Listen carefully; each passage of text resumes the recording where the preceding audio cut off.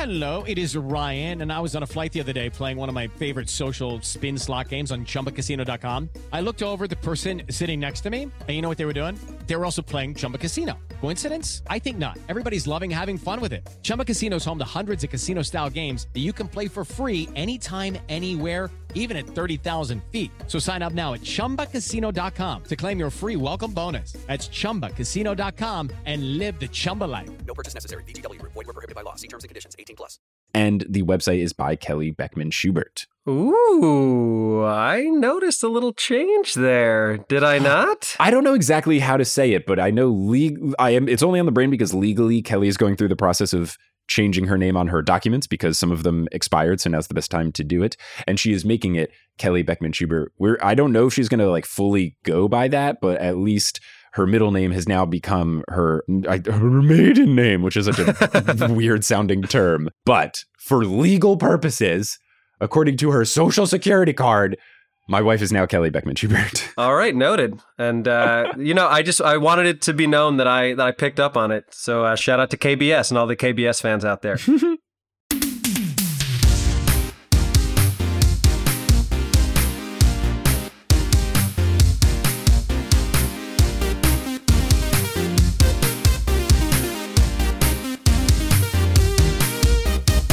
Sup, nerds? It's basketball. Welcome to Horse, a basketball podcast about everything except for the wins and losses. My name is Mike Schubert, and I'm joined by my trusted co-host, the being Sue Bird to having a cute little girl try to give her a flower during the game.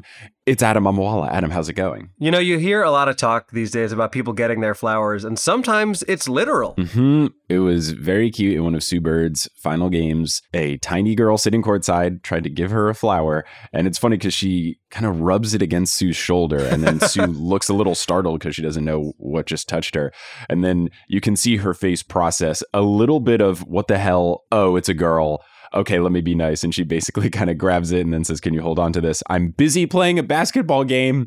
And then immediately inbounds a pass right afterwards, which is very funny. And also, I could have done this. That's how close I was to Sue a couple of times during the game. I sat courtside. I think it would have been a little different if 30-year-old man did it versus 7-year-old girl. It still would have been sweet, but definitely weirder. Agreed. And that's why I didn't do it. But we are here to discuss basketball on this basketball podcast. Before we talk about things basketball and things not basketball, let's prepare ourselves in the Teal Memorial locker room. Teal's doing great. That's great to hear. You know, do we check in with Teal enough? Are we wrong to assume that Teal is doing great? Should we make sure every 2 weeks? You know, maybe we throw some more tweets to Teal. Teal, if you're listening, let us know as long as everything's okay. We don't want to incorrectly speak on your behalf. Please confirm that you're great. Please confirm that you're great, and we're not just saying you're great if you're not great, because we don't want to lie on this podcast. But you know who makes us feel great? That I know for sure. Our patrons. It is our patrons, and especially our new patrons. Shout out to Hallie Brooks, our newest patron, and shout out to Lobster Biscuit for upgrading to the producer level status. You love to see it. You truly do. And shout out to the rest of our producer level patrons: Polly Burridge, Kendra Hadley, Salvatore Testa, Trust the Process, Siobhan Ellsbury, He Sells Seashells, Don't Go Chasing Taco Falls, Bang, Bang, Long-Suffering Timberwolves Fan, Roast Beef Debris, Cade the Conqueror, Basketball's Life 2,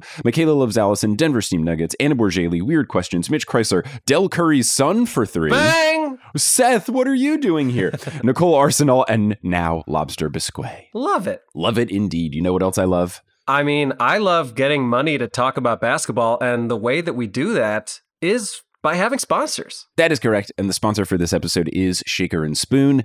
If you are having a summer cocktail party and you want to be fancier, you can make people think you're very fancy, but you don't have to do that much work by signing up for Shaker and Spoon. It is a delivery service that sends you a box with all of the ingredients and the instructions to make 4 servings of 3 different drinks that all use the same liquor. All you need to do is provide the booze. They provide everything else, and you can make 3 very different drinks. I've done a box with tequila. The drinks are very different. One was sweet, one was sour, one was spicy, and it made for a fun night. And now, forever, I know how to make those drinks, which is very cool. And if you go to shakerandspoon.com/horse, you'll get $20 off your first box, and the boxes run between $40 and $50, so you're getting about 50% off, which is a pretty sweet deal by my quick math. So again, go to shakerandspoon.com/horse and get a box and be very fancy in front of your friends, your family, your loved one, yourself today. I gotta tell you, that sounds like a pretty good plan.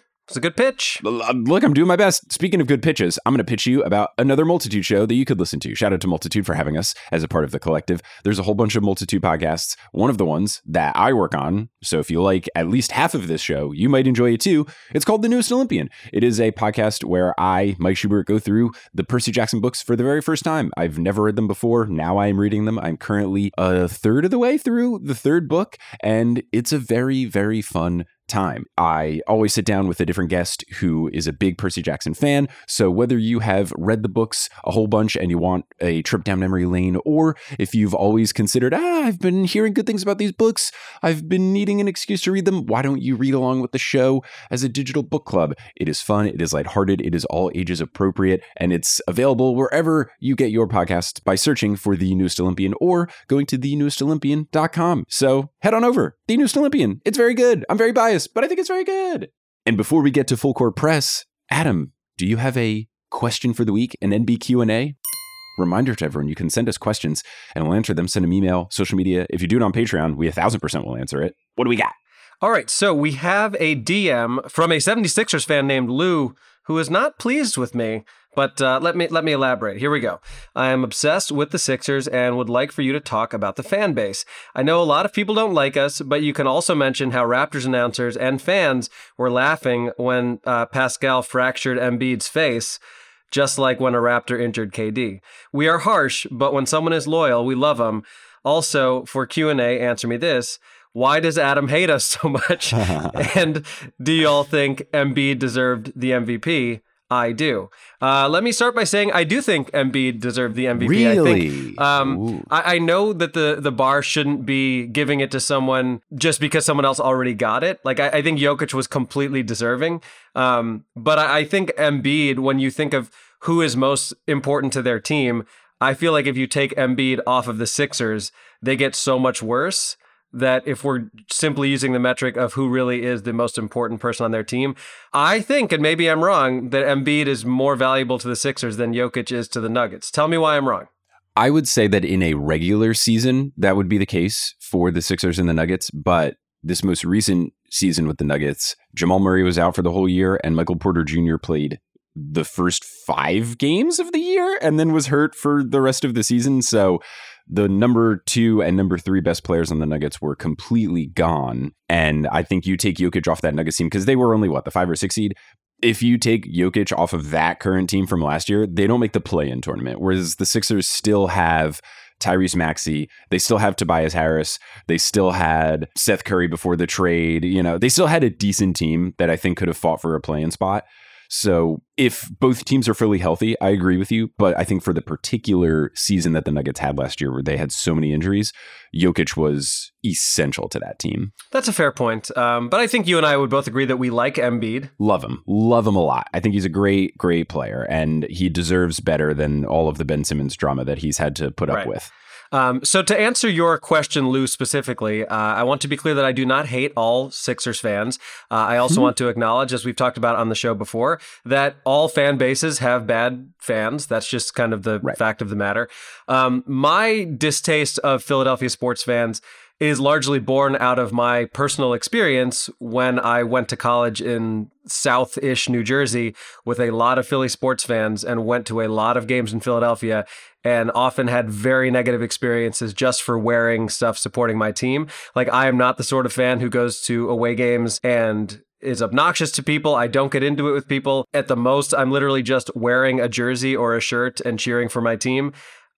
When I was 13 years old, 2 adult men tried to assault me for wearing a Sammy Sosa jersey at a Phillies game. So my dislike for Phillies fans is a dislike for the worst segment of Philadelphia sports fans. I have no doubt that there are many wonderful sports fans in Philadelphia, and Lou, I am sure you are one of them. But to be clear, my dislike is predicated on my feelings of danger when I'm in a Philadelphia sporting venue. Just to validate you, when I went to, I think my first ever baseball game was an away Yankees game when they played the Phillies, and I was 5 years old, and the Yankees got absolutely blown out. Like, I think the score was like 9-2 or something in the 7th or 8th inning. So my dad and I decided to leave because we had to drive back to New Jersey. It was a blowout game. We left. And as we're walking up the stairs to leave the arena, a grown woman jumps in front of me in the stairs, double flips me off, and says, "Fuck you, fuck the Yankees." And I was 5, and we were losing by a lot. And from that moment on, I decided I hated the Phillies. And anytime I played my baseball video game on my PlayStation 1, shout out to VR Baseball 98, I would always play against the Phillies so that I could beat them as many times as possible. So I would agree that some of the worst fans in Philly are especially bad. I don't think that means every fan is bad. I personally appreciate the tough love Philly fans, especially for the Sixers, because that's what the Yankees do. And I am very much of the, if you're not good, I'm going to boo you. And if you're good, I will cheer you. It's just like very extreme measures. I'm very rarely lukewarm about a player. Either I love you or I think you're garbage. And I think that's fine with Philly. I think it's fun to have a team where like, oh, it's tough to play here. I don't hold any ill will towards Sixers fans for being angry at Ben Simmons. You should be angry. It was a horrible situation and he was weird about it and all of that. So I think it's fine, but I would agree with you that sometimes you can get some really bad Philly sports fans. And I knew some growing up in New Jersey as well. So I think it's more of just like, if you look at the spectrum of fandom, I think it stretches in both directions, where some of the more passionate fans are some of the most diehard fans you'll ever see. But I think that also goes in the negative direction, where some of the bad fans are some of the worst, meanest people you'll ever interact with. Totally. Yeah, I don't know if you saw this clip earlier in the year, but naturally we have to shoehorn in our baseball reference. And the Phillies have a third baseman named Alec Boehm, who has been really bad defensively this year. And there was a clip floating around earlier this year where he made 2 or 3 errors in a game, or maybe even in an inning. And they showed his face as he was walking off the field in Philly as they were booing him. And you can just read his lips going, "I fucking hate this place." I remember seeing that, but not knowing the context. That's very funny. Yeah, we'll try to post a link to it. It was pretty amusing. So yeah, not all fans are bad. There's just some egregious Philly fans out there. Yes, and I think you and I would both acknowledge that we have bad fans within our team's fan bases 100%. Yes, 100%. I don't enjoy the behavior of some Yankees fans, but yeah, when you get into like gross stuff, like you were saying, people yelling at you for no good reason, that's just silly. Now, if you're provoked, sure, but just wearing a jersey of the other team is not enough to provoke ire. Like let people from other fandoms watch the sport. It's okay. So with that complete, let's get into full court press. Get it, like the news. Indeed. First off, let's start with a little happy story that I guess starts a little more sad, but has a happy ending. Erik Spoelstra, coach of the Miami Heat, one of his kids, unfortunately, was diagnosed with Burkitt lymphoma, but he went through surgery, he went through chemotherapy, and he's come out on the other side and has defeated cancer. So shout out to this very young kid. I don't know how old he is, but we'll put a link to the celebratory Instagram picture that his wife posted. He's very young, but he kicked cancer's butt, and I think that is awesome. Yeah, I mean, thank God for that. I truly cannot imagine anything more horrifying as a parent than to be dealing with your child being sick in that way. And also, I don't know exactly how old he is, but like, it has to be so scary when you're a child going through that. So thank goodness that he seems to be okay. I'm glad that it seems as if their terror is a little bit over, but shout out to the whole Spoelstra family and for Erik Spoelstra's kid for fighting through. It's really impressive. Shout out to him. Now, in a little bit less happier news, we have an update on the Brittany Griner situation. She was sentenced to 9 years in Russian prison for having a tiny amount of hashish oil on her while she was flying. 9 years seems absolutely excessive. President Joe Biden has already released some sort of statement where he is calling on the Russian government to not have her serve this whole sentence. I don't know politically if that means anything or if that's just like an angry social media post. Like, I have no idea if that holds any sort of weight, but 9 years for this is ridiculous. And I truly hope that we can work something out where we bring her home safely, because I feel like what she's already been through is not justified for the quote unquote crime, but 9 years is absurd. Yeah, it's awful, and I don't know how this impacts the proposed trade, which I'm not making light of it. It just sounds ridiculous to frame it that way, but it literally was a trade offer that the United States put out there of, hey, we will return this Russian person we have detained in exchange for Brittany Griner and I believe another American who was detained. So it does not seem like that was accepted. I don't really know what the plan is here in terms of Russian officials and what they're hoping to get out of this situation. It seems fairly clear that there's some shady stuff going on. Also, not to get too dark, but I did see a lot of people tweeting things to the effect of Russia's giving someone 9 years in prison for a small amount of drugs. What are they, America 3 years ago? Like, I mean, this sort of thing has happened here for many, many years. I mean, there's people, largely minorities in this country, still serving 20, 30-year sentences for having like a little bit of weed on them 20 years ago. So I don't know. It all just is very upsetting. And obviously, the concern is for Brittany Griner's mental and physical well-being.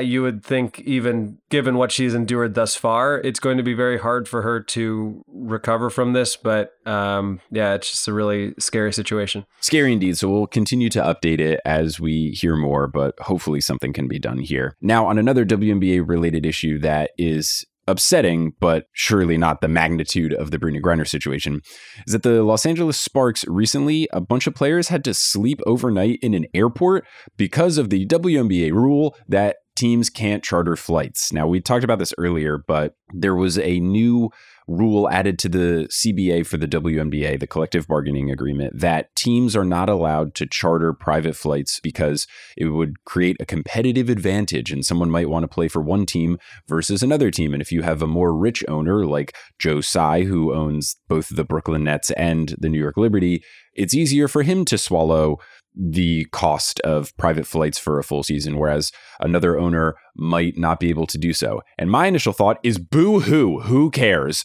Like, get better. If you're going to own the team, pay for the team. I have no sympathy for billionaires.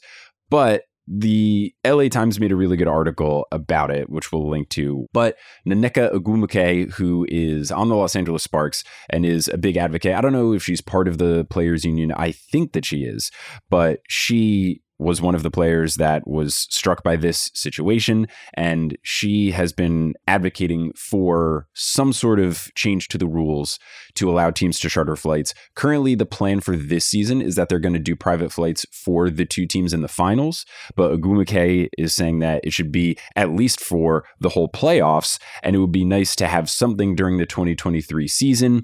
Maybe there could be an allotment of charter flights where if there's a particular road trip that a team goes on, they can do charter flights for that. Because sometimes, especially for teams that have very popular basketball arenas that they use, during the summer, some places will book it for a very long period of time. So the Crypto.com arena where the Lakers and the Sparks play, the Sparks, I think, had to play their first 8 out of 11 games on the road. The Connecticut Sun always have a big road trip to start the year because of, wasn't it some sort of like gambling thing or something, right? Where they have to be gone for a long period of time?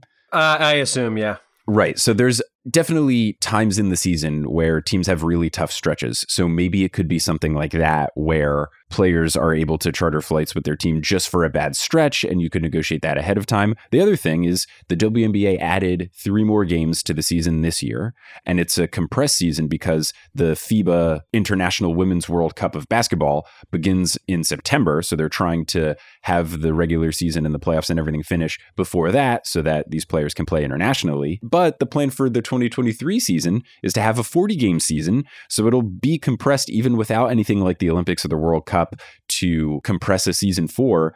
So things are only going to get worse, and I think that having nothing in place where people can charter flights, where you can have a situation like this where they're on a commercial flight, it got delayed. We've all seen how bad flight delays are now with COVID and everything and shortages and all that that's been going on. You shouldn't have to sleep overnight in an airport if you're a professional athlete.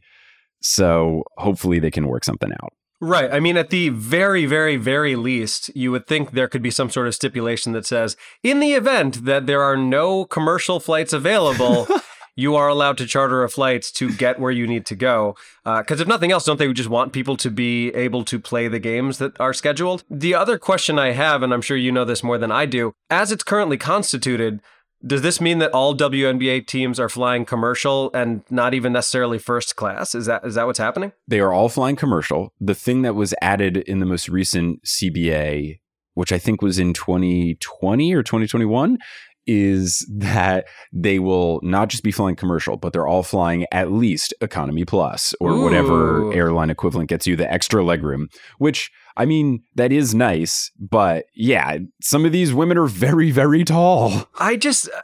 I'm sorry, but when you go to an airport, you always see sports teams there. But usually it's like the, insert random college name here, lacrosse team. It is absolutely ludicrous to me that the WNBA players are traveling in the same circumstances. Like, I don't understand that. Right. And it's especially hard for some of the West Coast teams because most of the WNBA teams that are currently in the league are in either the East Coast or the Midwest, which despite its name is really in the Mid-East.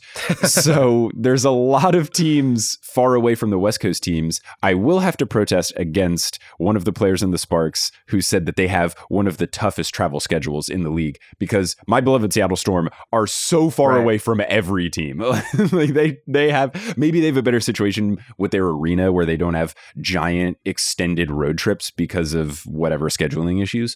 But yeah, it's not that long of a season. You would think you could at least do something. And that's what Nneka Ogwumike was arguing for. She said, I think the quote was something like, can we use common sense going forward in 2023? And agreed. If you have a situation where stuff is bad like this, you should be able to charter a flight. Yeah, it's just, I mean, it's both funny and pathetic that they're like, can we please charter flights? And the WNBA is like, we hear what you're saying, but how would you all feel about an extra Biscoff? The other thing is that they interviewed, shout out to Tuck Nai Win, who wrote this article for the LA Times, because she did some good reporting. Kathy Engelbert, who is the WNBA commissioner, apparently in March told ESPN that chartering the flights for the entire league would cost $20 million. And to me, obviously, like, we have to put everything in perspective. That doesn't seem like a really big expense for an entire sports league, right? Like, these TV deals that they book are hundreds of millions of dollars. When she said $20 million, like, yes, that's a lot of money, but that doesn't feel like a lot of sports league in America money. Totally. Just like add a couple sponsorships to stuff. I don't care. Make the basketball presented by Mountain Dew. I don't know. Like, you can do some extra stuff. Now, on a WNBA happier note to close out Full Court Press, because there is still Kevin Durant drama going on, but until he ends up on a team, we're not going to every 2 episodes say Kevin Durant's being a grumpy boy. Basic summary, Kevin Durant's being a grumpy boy. On a final good note, Sue Bird did play her final home game, at least regular season home game, at the Climate Pledge Arena in Seattle. She gave a nice heartfelt speech at the end and mentioned that she'll be doing a more formal farewell speech later down the road. I'm assuming they will do some sort of like press conference type thing. I would also assume she is waiting because if they win the title, which I would personally love, her giving her farewell speech at the title parade would be very cool. But I would also assume that if she does not win the title with my beloved Seattle Storm, she will probably do some sort of separate event at the arena to say goodbye to everyone. So she gave a short 4-minute speech. We'll put the link to it. It was kind of all over the place. She said that she wasn't going to thank people and then thanked one person, and then the avalanche started and she had to thank a bunch of people. And my favorite part of it, though, is she talked about early in the season, there was someone who was looking out for her at an early age. And she mentioned that Sue and I think either some players or some friends were going to the Wild Rose, which is a bar in Seattle. And to put it in perspective, I will tell you my story with the Wild Rose, which is me and my friends used to go out dancing and stuff in Seattle all the time. We would meet up at one of our places. We would just drink in our apartments from like 10 to 11:30. And then at 11:30, we would go to a dance bar and order 0 drinks and then dance until the bar closed. Our favorite place to dance was this place called Therapy, which was very aptly named. But unfortunately, they shut down Therapy, which made us very sad. So we had to try to find a new dancing place. And we were just trying out different spots. And we went to this place called Wild Rose. And it was great. Everyone was super nice. Big dance floor, playing good music. So we went there. It was great. And then we went there a second time the next weekend. It was fantastic. And then we were telling some of our friends like, oh yeah, we went to the Wild Rose. It was really fun. You know, everybody was really nice. And then someone kind of looked at us funny and we were like, what's up? And they said, oh, I just didn't think that you guys, a bunch of straight people, would be going to a lesbian bar. And we were like, oh, That's why everyone there was a woman and also incredibly nice to us, because it's just a bunch of nice people together. So we kept going there. It's a lovely establishment. Everyone there is so nice. The people that work there, the people that go there, lovely, lovely place. So Sue Bird said that early in her career, she was going to Wild Rose and someone tried to warn her because I guess she didn't know that Sue was into ladies, and it was early enough in her career, maybe she wasn't public about it, but Sue just made a really funny joke of someone saying like, oh, I don't know if this is the place you want to be, and Sue saying, oh, I know where I am. So pretty great. I appreciated that shout out. It felt like the most Sue Bird and the most Seattle thing she could have said. Love that. So I'm excited to see what other farewell type things happen, but it's been very cool. And it's been cool to see Sue get coverage. It's been cool to see Sylvia Fowles get coverage. Even the other day, I was just at the gym and on ESPN on NBA Today, they had a whole segment devoted to what did Sue and what did Sylvia do for the league. And it was just a bunch of different people talking about the impact of these two players. And it's been great to see that coverage for the WNBA and beyond. So shout out to all of that. Yeah, hell yeah. So with that, we can now get into your That Actually Happened, a very special second half of the episode here, where we will both be talking about Bill Russell, who unfortunately recently passed at the age of 88, but we want to honor his legacy both on the court and off the court. An incredible man, an incredible player. We're excited to share some cool history about Bill Russell. Absolutely. So as Mike alluded to, Mike is actually going to be covering some of Bill Russell's most notable basketball-related achievements, but I will be discussing his impact off the court because, as you will learn today, if you don't already know, to talk about Bill Russell without talking about his activism would be selling him very short. Despite his unbelievable basketball achievements, I would make the argument that the man he was outside of basketball and the work he did as a result of his platform are what make him the true legend that he is. So to give you some context, born in 1934 in rural Louisiana, Russell and his family experienced racism constantly in the deeply segregated South. According to his Wikipedia page, quote, Russell's father was once refused service at a gas station until the staff had taken care of all the white customers first. When he attempted to leave and find a different station, the attendant stuck a shotgun in his face and threatened to kill him if he did not stay and wait his turn. In another incident, Russell's mother was walking outside in a fancy dress when a white policeman accosted her. He told her to go home and remove the dress, which he described as white woman's clothing. So this is some context for the kind of environment the Russells were growing up in Louisiana at that time. Gosh, awful. Absolutely awful. At 8 years old, Russell's family moved to Oakland, California, where the family struggled financially. Russell would go on to live in a number of housing projects during this time, and while Russell found a love for basketball that led him to opportunities he never could have imagined for himself as a child, his race and the way people viewed him as a result of his race was ever present. As a college player at the University of San Francisco, Russell and his fellow black teammates were frequently heckled and sometimes refused service, including an incident in which they were turned away from the hotel the team was supposed to stay at in Oklahoma City. In an act of solidarity, the entire team opted to stick together and, rather than stay at the hotel, camp out in a closed college dorm. Russell would later say of these experiences, quote, I never permitted myself to be a victim. This would be a continued theme in his life. Of his college career, during which he averaged absolutely ludicrous numbers, he was not chosen as the Player of the Year in Northern California. Russell later said of this, quote, at that time, it was never acceptable that a black player was the best. That did not happen. My junior year in college, I had what I thought was one of the best college seasons ever. We won 28 out of 29 games. We won the national championship. I was the MVP at the Final Four. I was first-team All-American. I averaged over 20 points and over 20 rebounds, and I was the only guy in college blocking shots. So after the season was over, they had a Northern California banquet, and they picked another center as Player of the Year in Northern California. Well, that let me know that if I were to accept these as the final judges of my career, I would die a bitter old man, end quote. Oh my God, that's ridiculous on a basketball perspective, but also shout out to Bill Russell for having a good approach to it.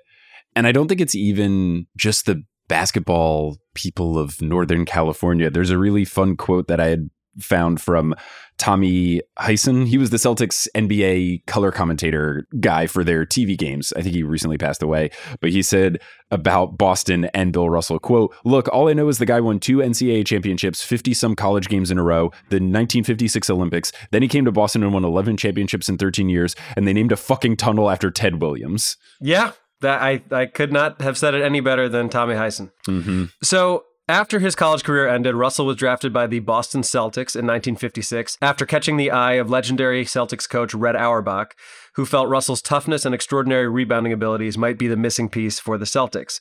And boy, was he right. Between 1958 and 1966, the Celtics would win 8 consecutive NBA championships, led by Russell every step of the way.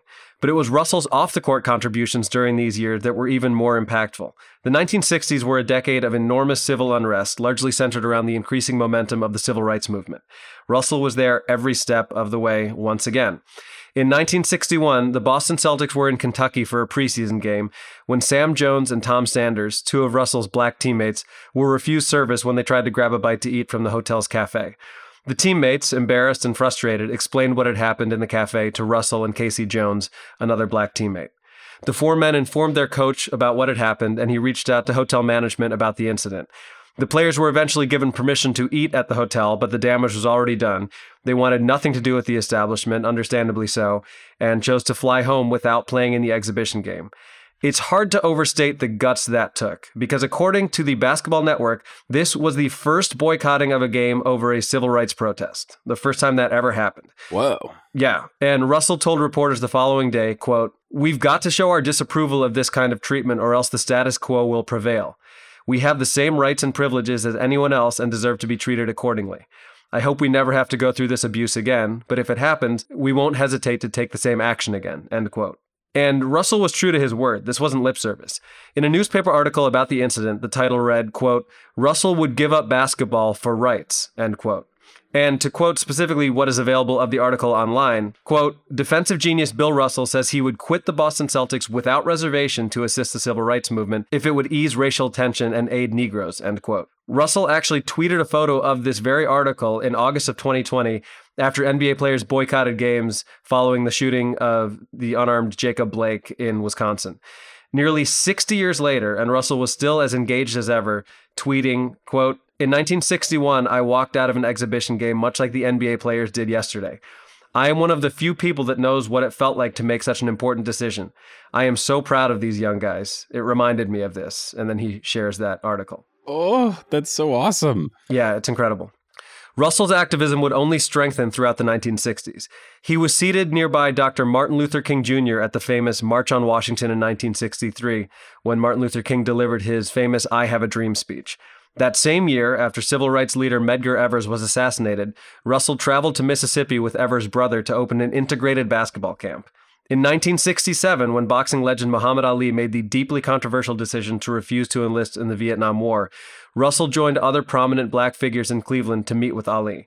And, while it may not have been the popular stance at the time, Russell had the courage to support Ali's decision to go to prison instead of denouncing his beliefs surrounding civil rights and religious freedom. And while the media initially denounced Ali's decision, suggesting that his actions might lead to widespread civil disobedience, Ali's stance gained sympathy as opposition to the Vietnam War grew. But Russell was not only involved with issues on a national level.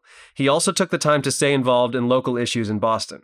Most notably, in 1966, Russell spoke in support of students who were protesting segregation at their school in Boston.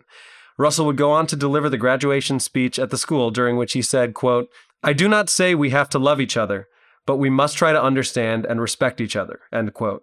Then there's a really incredible photo of this speech that I'll make sure to share the link to as well in the article page. Awesome. It's really nice to hear the perspective of big, famous athletes who were at the top of their game, both Bill Russell and Muhammad Ali, who protested famously for very important reasons. Because what's been frustrating recently is seeing people make these comparisons to some of the players in the current leagues that aren't getting the COVID shot.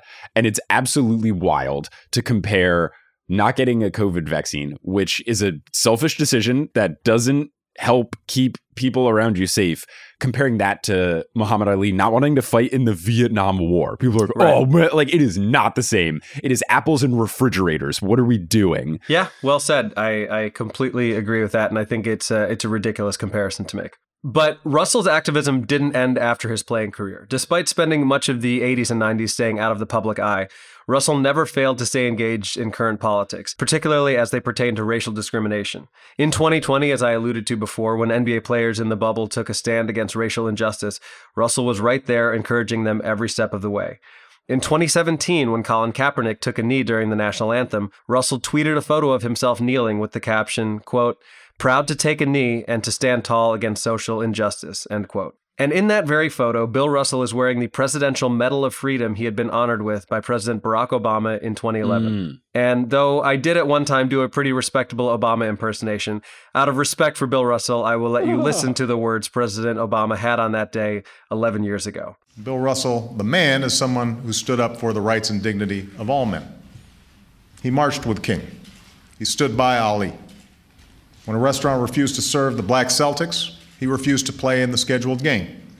He endured insults and vandalism, but he kept on focusing on making the teammates who he loved better players and made possible the success of so many who would follow. And I hope that one day in the streets of Boston, children will look up at a statue built not only to Bill Russell the player, but Bill Russell the man. In 2013, President Obama's wish came true. You can visit that statue of Bill Russell at City Hall Plaza in Boston. And if and when you make that visit, I urge you to not only remember Bill Russell, the basketball player, but to remember Bill Russell, the human being. His loss is profound, but his legacy is here to stay. And while ending this segment on a quote from Winston Churchill is probably not what anybody expected, to quote, "We make a living by what we get. We make a life by what we give." And that actually happened. That actually happened. That's really cool. I am happy to learn more about Bill Russell's activism. Not only was he just a player activist, he was the greatest player of his generation and also an activist. And that just makes it that much more impactful. 1, 2, 3. 3, 2, 1.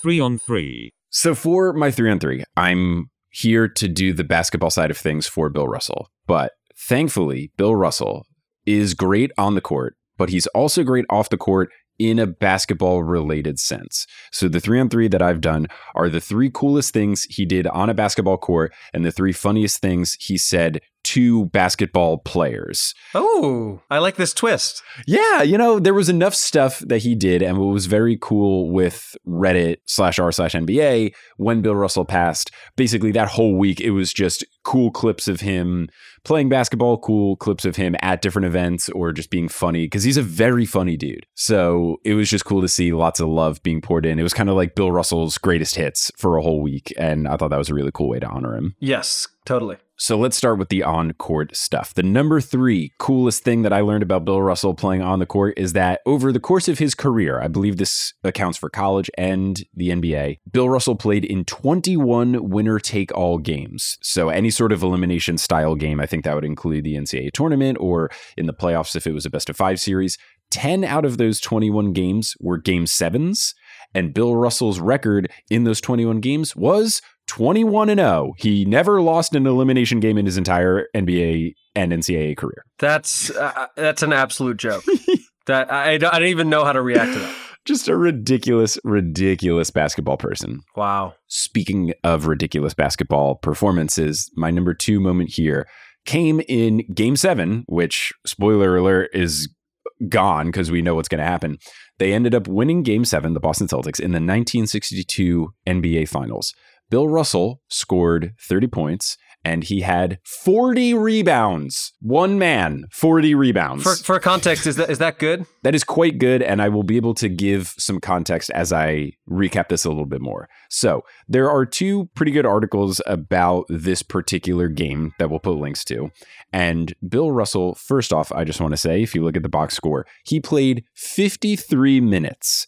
Now, if that sounds like a lot of minutes, that's because 53 minutes is the most minutes you can play in a basketball game that has 1 overtime. 48 minutes of regulation, 5 minutes of overtime. He did not sit. He played the entire game. Was Tom Thibodeau coaching him? What was going on there? I think it was just back in the day where you had a couple good players and then everyone else on your team, to quote JJ Redick, was a plumber or a fireman. So he played every minute. It was against the Lakers. Jerry West also played every minute.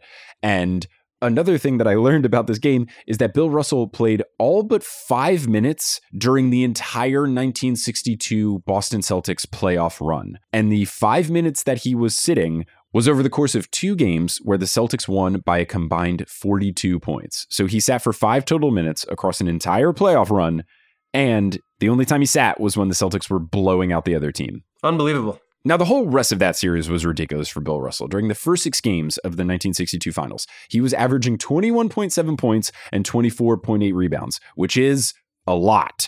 Now, if you look at the 40 rebounds in particular, the 40 rebounds in an NBA Finals game is a record. He also had 19 rebounds just in the fourth quarter, which is the most of any quarter in any NBA game, regular season or playoffs. The whole Celtics had 82 rebounds in the game, meaning that Bill Russell accounted for just shy of 50% of his team's total rebounds, 48.8%. And if you compare that to the Lakers, the best rebounder on the Lakers was Elgin Baylor, who had 22 rebounds, and the Lakers had 65 as a team, so he had 34%. So even a ridiculous performance, if you get over 20 rebounds in a game, that's truly absurd. Bill Russell, just astronomical amounts of rebounds. Yeah, 40 rebounds in a game. I would love to know when that has happened most recently, if at all, in the past few decades, even in a regular season game. But I mean, given the stakes, that is just a silly amount of rebounds. Let me very quickly look it up. You know the last time someone got 40 rebounds in a very game? It was in 1969 by Wilt Chamberlain. That checks out. That checks out. So what's funny is there's a Wikipedia page called List of National Basketball Association Single Game Rebounding Leaders. And there is two sections, one of which is called pre-1973 and one of which is called post-1973. And if you look at the pre-1973, there are two names, and it is Bill Russell and Wilt Chamberlain, and that is it. Yeah, that's not surprising. Yeah. And there's like a lot. There's a lot. Oh, sorry. There's a couple Jerry Lucases in there. Shout out to Jerry Lucas, who was on the New York Knicks, but I think he only shows up once. Yeah, he only shows up once. There's two other people that show up once. And then if you look at the post-1973, nobody gets to 40. So yeah, last time that happened, Wilt Chamberlain in 1969. Now, granted, back in the olden days of the NBA, players were worse, so rebounds were more abundant. But regardless, 40 rebounds is just ridiculous. Even if you don't look at the total number, getting 50% of your team's rebounds is ridiculous. No doubt about it. And on top of that, he scored 30 points. It's not like a Dennis Rodman game. We love Dennis Rodman. He's a legend and an icon. But Dennis Rodman would have 4 points and 20 rebounds, and that would be very cool. Bill Russell also had 30 points. Amazing.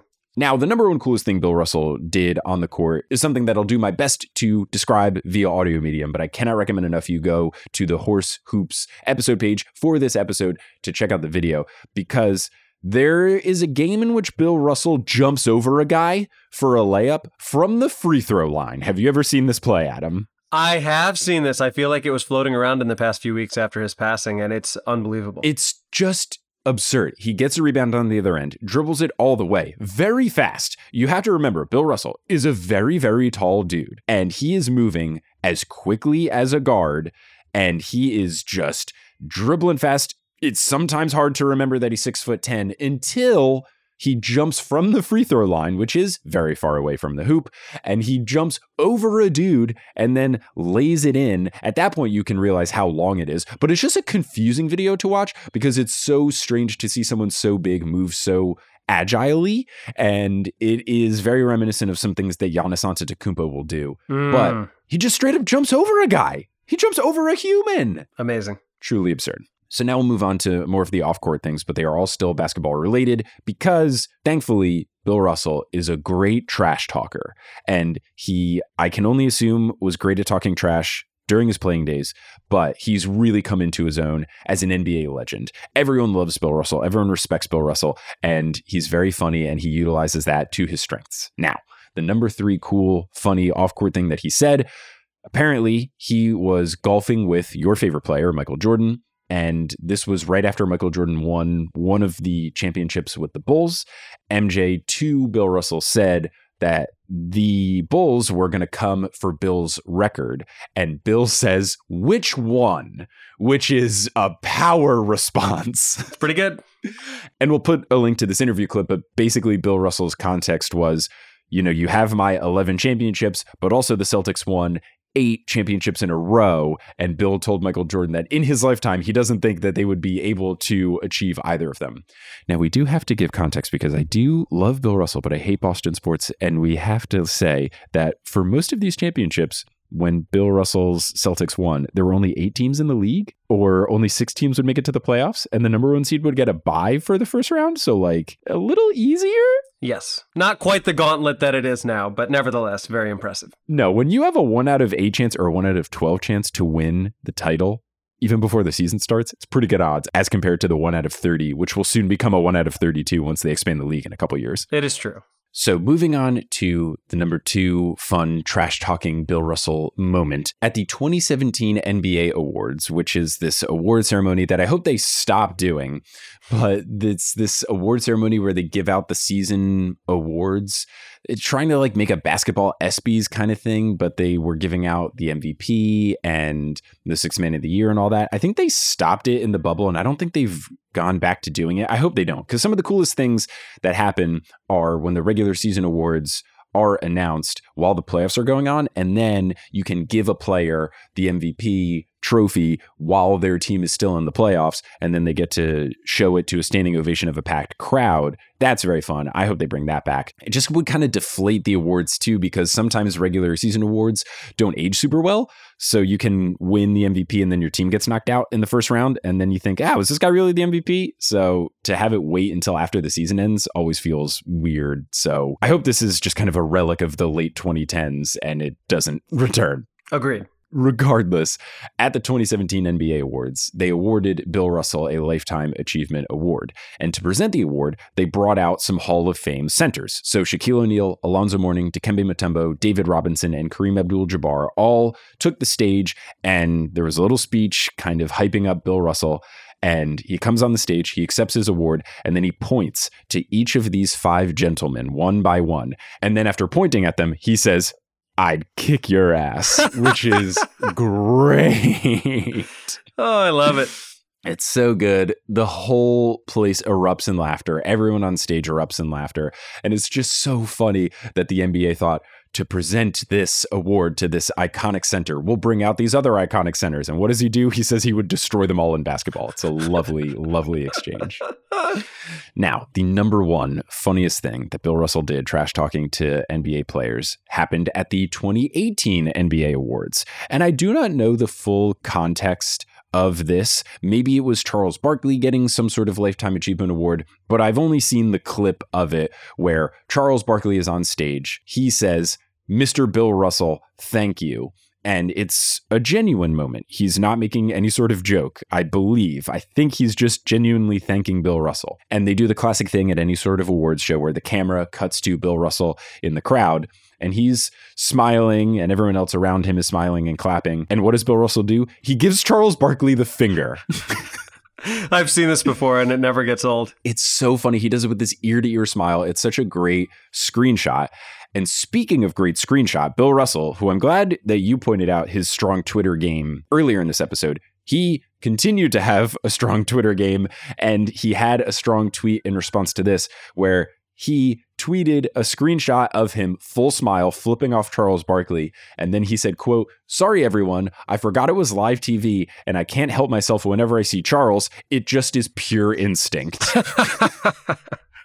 Which is so funny. Somehow he's already taken the funniest thing you could imagine and then made it twice as funny, because his apology is just another Charles Barkley burn. It's so good. It's so good. That's so funny. I had seen the clip, but I didn't know that he added that to it, and it makes it even better now. It's so wonderful. So shout out to Bill Russell, an icon on the court, an icon in activism, and an icon being an old guy that just trash talked the absolute hell out of any other player near his stratosphere of basketball. So fantastic. Amazing. And I look forward to hearing about your expanded 5-on-5 on the Patreon. Yeah, there's a sentimental one that I'm going to add in there. Nice. So it's not all just goofs and jokes here. We can get heartfelt. Thanks for listening to this episode of Horse. Horse is hosted by Adam Amawala and Mike Schubert. Our editor is Misha Stanton. The music is by Bettina Campomanes. The art is by Allison Wakeman. The social media is by both of the Horse Boys. And the website is by Kelly Beckman Schubert. Thank you to our producer-level patrons, Polly Burge, Kendra Hadley, Salvatore Testa, Trust the Process, Siobhan Ellsbury, He Sells Seashell, Doko Chasing Taco Falls, Bang, Bang, Long-Suffering Timberwolves fan, Roast Beef Debris, Kate the Conqueror, Basketball is Life 2, Mikhail Loves Allison, Denver Steam Nuggets, Anna Borgelli, Weird Questions, Mitch Chrysler, Del Curry's Son for 3. Bang, bang, because it could be 2 people. That's true. Nicole Arsenault and Lobster Bisquet. Follow us on Instagram and Facebook at Horse Hoops and on Twitter at Horse_Hoops because Horse Hoops talk trash to Bill Russell and he ethered them into another dimension. Yeah, you can't be talking trash to Bill Russell. If you've learned nothing else, I hope you learned that today. Go to our website, horsehoops.com, for links to some of the fun stuff we talked about today, including some absolutely incredible Bill Russell and Sue Bird content. And if you want to support the show, you can go to patreon.com/horsehoops. You can get access to bonus audio, bonus video, bonus writing, merchandise, stickers, jerseys. You also can get guaranteed that if you have a question, we'll answer it in an episode during the NB Q&A section. Lots of good stuff over at the Patreon. You can also go to horsehoops.com/merch. We've got t-shirts, we've got ringtones, we've got past live shows that we've done. Lots of fun stuff there. So we're going to close out this episode as we always do by putting our hands in the middle and saying something on the count of 3. I feel like we should honor Bill Russell in some way, shape, or form. I absolutely think we should. And remind me what exactly he said to Alonzo Mourning and Shaq and all those characters. He said, "I'd kick your ass." So I think we say, "I'd kick your ass" on 3 to honor Bill Russell. I love it. Let's do it. All right. 1, 2, 3. I'd kick your ass. You know what? Maybe he would. He was really good. I don't even know if he was talking about back then. I think he meant in that exact moment. Let's go in the court right now. Protect your dream home with American Family Insurance. And you can weather any storm. You'll also save up to 25% by bundling home, auto, and life. American Family Insurance. Get a quote. Find an agent at amfam.com. Products not available in every state. Discounts may not apply to all coverages on an auto or home policy. Discounts do not apply to life insurance policies. Visit amfam.com to learn how discounts may apply to you. American Family Mutual Insurance Company, SI, and its operating companies, American Family Life Insurance Company, 6000 American Parkway, Madison, Wisconsin.